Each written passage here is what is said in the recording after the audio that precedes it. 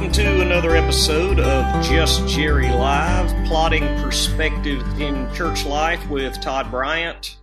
And Jeff Short. How's it going, man? Going pretty well.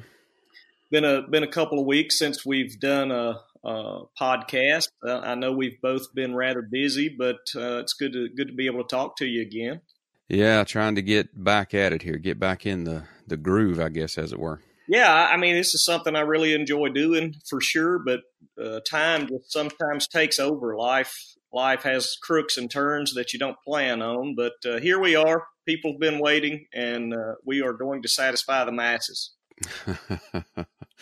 Absolutely. People have been. I have heard a little bit from some of our more devoted fans that they have been waiting patiently. I did not know my mom. I guess is the case may be. My mom's got your number? Not your mom, actually. All right. So you wanted to talk about my blog from the other day. Well, I noticed that you wrote a piece, and that's to use a little bit of inside journalistic lingo. You wrote a piece. You wrote a piece on blind spots the other day, and that seemed to be a pretty interesting topic. So why don't you tell me a little bit about what you're trying to say there?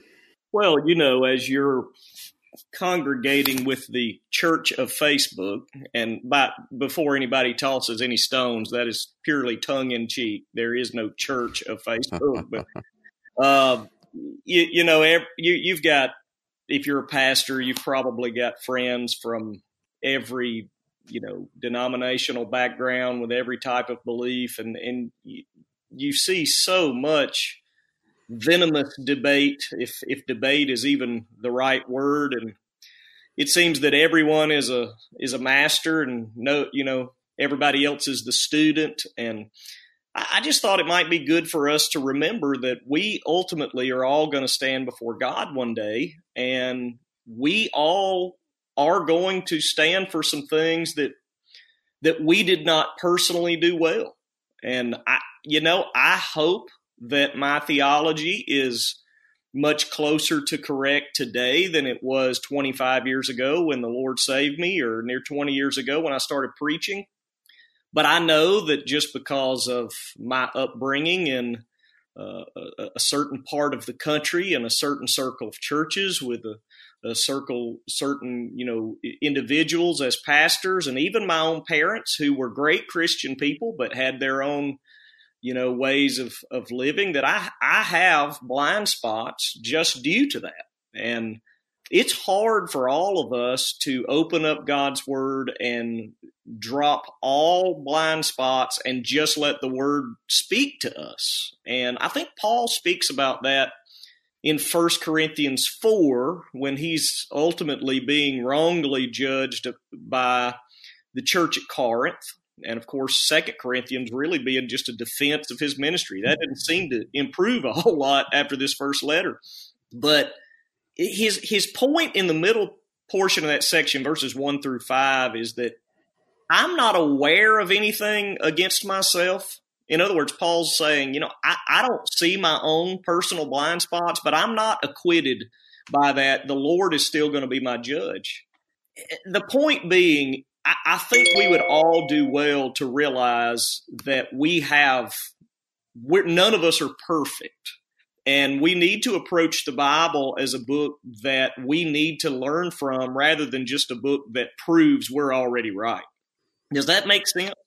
So when you're talking about blind spots, it sounds like you're distinguishing that from biases. Would that be an accurate assessment? Yeah, I think prejudice. I think we do have that too. We have, if you grew up in a certain part of the world, you are probably going to have certain. Well, let me give you, for instance, I heard a story years ago. I assume this is true, of a Southern Baptist choir that went to sing in Ireland, and when they got over there, the pastor of the church in Ireland came back just to check in on the choir and make sure that they were ready, and they were. And he saw that the women had on makeup, and he said, "There's just no way you can step onto our stage in the auditorium with makeup on, it will be very offensive to the women here in Ireland. So all the women had to hurriedly remove their makeup. Not that makeup is wrong, but in Ireland, that was a bias that they had. And the point being, we all have cultural things that affect our bias, but we all have an upbringing where some things are primary teachings and other things are sort of missed or forgotten. And you learn those things as a pastor as you study. Well, the Bible actually does touch this. This is in the Scripture. But my point being, we have some things we've never thought about. And this next guy over here may have thought about those things. He may be better qualified than we are on those things. So there is a difference between bias that would include some cultural things and blind spots, which are just points that weren't emphasized little to any in our own upbringing. Okay. Well, that's a good distinction. And I must say, I've learned something here today. And so if anybody listening to Just Jerry, if you don't get anything else out of this, apparently women in Ireland don't wear makeup. So that's just your fact, little nugget of information for today. The story goes on, by the way, that when they sat down for the fellowship meal after the church, they actually had an alcoholic beverage sitting there on the table for everybody to drink. And so the Southern Baptist Choir from Southern United States was offended at that when they got there. So I don't know that entire story is true. I wasn't there, but that is how it was told to me. So. But I'll tell you what I especially like about this story is, being equal opportunity offenders. That's great. So the point is that when we're talking about blind spots, we're talking about things that we miss. Sure. And that can be due to biases, but is not necessarily equal to them, but things that we just miss, things that we haven't thought about. From time to time, people will ask you a question about a verse or something. And I don't know if you've had this experience. I have it quite often. Just have to say, I've never thought about that. I don't know what to say to that. I've never thought about it. Yeah, I actually have that happen pretty regularly. I mean, as a pastor, you're going to have people come to you, especially if you've got a church full of studious people. And I'm thankful that we have quite a few that study on a regular basis here. And they'll come to me. They've been studying something in their private studies at home, and a question comes up, and they come to me with something I've just never given a lot of thought to. It's a blind spot for me. I've read many books, studied many subjects, but I haven't studied them all, and I certainly haven't delved deep into the depths of every single passage of Scripture. So I have to say, I'm not sure. Let me go study that, and I'll get back with you. So can we say that one way that we have blind spots is just a function of the fact that we don't know everything and haven't thought about everything? Absolutely. Absolutely. And by the way, the distinction between biases and blind spots that I mentioned earlier are at least sometimes connected too. Maybe the church that I pastor is passionate over one subject that seems to get most of the attention, but a result of that would be that we develop blind spots in those areas that we avoid. So biases can cause blind spots if we're not careful. Do you think we can ever get rid of blind spots? Completely? I don't know that we can completely get rid of blind spots, but we can certainly do a whole lot better than we have done, I think. And I know we in private have mentioned a number of times how often I mention sequential expository preaching, but if you'll preach through whole books of the Bible, some of those blind spots will go away, because you're going to have to cover the next text. Everything's not going to revolve around your favorite topic if you're preaching through Jeremiah or Genesis or Romans or whatever book you may be in. You're going to have to preach the next text. So you're going to be forced to study. I don't know about you. I know you preach through books for the most part. I know you have some other things that you do there, but you're going to be forced as a pastor to study some passages you've never given a lot of thought to if you preach through books. You don't, because you haven't given thought to them all. Right. I mean, the whole counsel of God is Genesis 1 to Revelation 22. That's the definition of the whole counsel. And none of us have preached every word of it. Or if there is somebody, maybe there is, but I'm not near that point yet. I think maybe John Gill got that done in about 25 years. Well, you can tell from John Gill's commentary, which, I have utilized and have a copy of it. I've utilized it electronically, past few years. But you can tell even from his own commentary that he changes positions on some things as the years go on. The more that he studies God's word, the fuller his knowledge gets, on certain subjects. You can see that move through his commentaries. And I would bet if he preached through the entire Bible in 25 years, he did not dig the greatest depths out of all the books that are there either. Well, and I'm sure you've experienced this as I have as well. But once you get several years away from a book that you've preached through, you do realize that there are things you missed when going through it, things that maybe you just didn't understand very well, or things you just overlooked. Most of the time you get a few years or so removed and you think, boy, I'd really like to do that over, but there's just other books to get onto. So you don't really have the time to do it. Yeah, absolutely. I've been preaching through Luke now for a year and a half or so. And, one of the dominant themes of Luke is the gospel of the kingdom, which just forced me to study the subject of the kingdom more than I ever have. If you're going to preach it, you've got to know a little something about it. I obviously bought Michael Vlach's book, He Will Reign Forever. You recommended that to me, by the way. Thank you very much. But so now the point being, I'm learning about the gospel of the kingdom as I'm preaching through Luke. Now I'm looking at books that I've preached through 4, 5, 6 years ago thinking, man, I need to redo those books. And that's because I didn't have the full understanding of the kingdom at that point. But the problem is I've got unpreached books that I also need to cover. So right. That is not easy. But if a pastor is learning like he should be, he's reading through his Bible regularly, he's studying through books regularly, he's methodically teaching his people, he's growing, and his views and opinions of truths are adapting to his knowledge. I know I've said this on Just Jerry before, but few things bother me more than a pastor saying, I've been preaching 30 years and I've never changed my mind on any subject.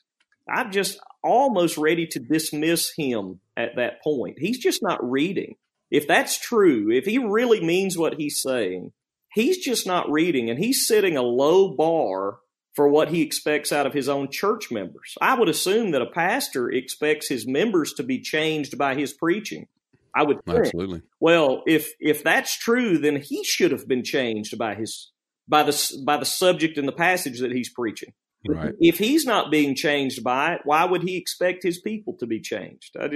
That doesn't make sense to me. I've been preaching, like I say, 20 years, and I hope that my knowledge and understanding of Scripture has become a whole lot more correct, over that 20-year period.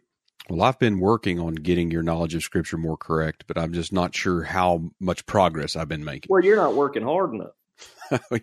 You're probably right about that. But you mentioned the kingdom, which made me think about another aspect or another way that we have blind spots, and that's by just assuming we know something when we really don't. And I know I was that way for a number of years. The kingdom is mentioned all the time by people. You hear it mentioned in sermons. You encounter it in books and articles and what have you. And I think a lot of people just feel like, I know what the kingdom is and what the kingdom's all about. And then you actually start studying it and you realize, I haven't really thought about this very much, and I've just missed a whole lot on it. So we can also have blind spots when we just assume that we know whatever that the subject might be, because we know something about it, we assume we pretty well know everything about it we need to know, and we just don't study or think about it very much. Well, doctrinal things, unfortunately, are often developed quickly and over very little thinking. One of the things that's often been talked about down here in the southern states is, three old rednecks sitting around drinking beer and they come up with this theory on something, whatever it may be. Well, I'm hoping that's not what happened doctrinally with pastors, but I think sometimes three guys are sitting around drinking coffee. We'll make it coffee rather than beer, since we're talking about theology. But three guys are sitting around drinking coffee, and somebody says, "What's the difference between the kingdom and the church and the family of God?" And I think a guy just rattles off an answer, and it just sort of becomes accepted. In other words, I've heard, well, the kingdom is every child of God on earth at one time, and the church is smaller than that. It's local visible assemblies, and then the family of God would be everybody from Adam, if he was saved, Adam all the way through the last person that was saved. Well, that sounds good. The problem is that's just not in the Bible. It's just, never are those distinctions made in Scripture. The kingdom is nothing like that in the Bible. The kingdom is a future focused all the way through the Scripture. It's future focused in the Old Testament. It's future focused in the New Testament, not only during the ministry of Christ, but Paul even talks about, not inheriting the kingdom of heaven if you are this, or he speaks about our future inheritance in the kingdom of God. So, that may sound like good distinctions, but it's just not biblical. So the problem is guys with blind spots on a subject form doctrine that they don't know enough about, and it becomes just standard lingo for churches. Is that fair? No, I think that's good. So what do we do about blind spots, or, how do we handle that? How do we approach it? Just how do we deal with that? Well, I think the first thing, and I know we've mentioned this many times, but every Christian, if they can read, and I know there are believers in the world that can't, and we take that for granted here in our society. But if every Christian that can read should be reading their Bible through regularly, and a church leader just absolutely should be reading his Bible through at least once a year, if not more often, at least portions of it. Maybe he reads the Old Testament once a year and the New Testament twice. I don't know, but a church leader should be reading his Bible through on a regular basis. That's one way to at least expose yourself to blind spots. You're never going to know anything about 2 Chronicles if you haven't read it. That seems obvious. You're never going to consider who my servant in Isaiah may be if you've never read through Isaiah. So you need to at least be reading through. But I think at least for a church leader, you're going to have to expose yourself to some writings by men that have spent time on a subject that you simply have not. I'll go back to my recommendation of Michael Vlach's book, He Will Reign Forever.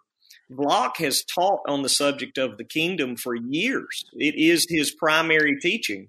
And I was benefited by that. It's a 600-page book, and it took me a month and a half to read it, but I was greatly benefited because he was putting years of work into that book. He's a specialist in that field. I didn't agree with every word that he had in the book, but he knew a whole lot more about the subject of the kingdom than I had ever considered, really. So you're going to have to expose yourself to some writings of other men who have spent time in a subject for you to be able to, brighten a blind spot, give light to a blind spot. What was it Spurgeon said that time about reading other men? What's that quote? You probably know it. He that doesn't read other men will himself never be read, or something like that. Yeah, it is something like that. Spurgeon obviously advocated for reading a wide variety of books. And, for instance, if your entire understanding of the kingdom came from a 5-minute conversation where somebody explained the kingdom and the family and the church the way I explained it earlier, you simply haven't given enough thought to the kingdom, and you need to read something on that subject. Right. And again, let me one more time. Let me recommend that book by Blanc. I think that's 4 times now you've recommended Maybe it. we could put a link for that in the description. How about that? Well, maybe we could.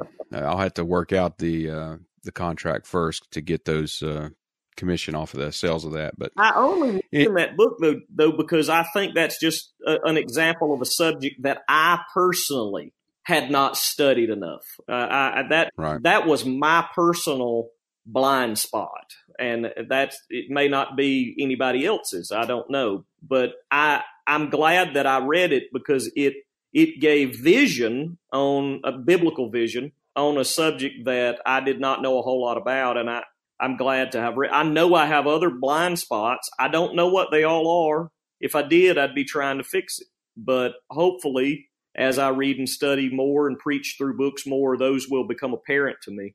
Yeah, I think that's a good point that we don't know what our blind spots are. But knowing that we have them, I do think is important. Really, if we're going to learn, we're going to have to start at a place where we say, I don't know everything. And I always try to say this quote. Sometimes I think I get it right. Sometimes I don't. But I read it years ago, and it just kind of stuck with me. I always think I'm right, but I don't think I'm always right. And I think that is important to know that I don't, I have blind spots. I don't know what they are. And I certainly need those to be uncovered. And one of the ways that you've mentioned is obviously going to be by reading all of Scripture, studying all of Scripture, but also, reading other things. And you may not, and I'll be honest with you, you may not agree, and you probably won't agree with everything that you read in a book, but it can still be beneficial. Sometimes reading things that we don't agree with can help sharpen our thinking and can uncover blind spots in our own thinking and maybe holes in our own logical arguments and what have you. So I'm certainly a supporter and an advocate of reading. Well, I know you definitely are. Let me say this: if Paul can say, "I am not aware of anything against myself, but I'm not acquitted by my unawareness," so I'm just paraphrasing that, but. If he realizes or realized that he didn't know where his problems were, but that there were still some problems, I think we'd all do well to just admit now that we do have some things that are wrong, or maybe just that we aren't aware of, and we need to fix that. And admitting we don't know it all, like you've said, is the beginning of that.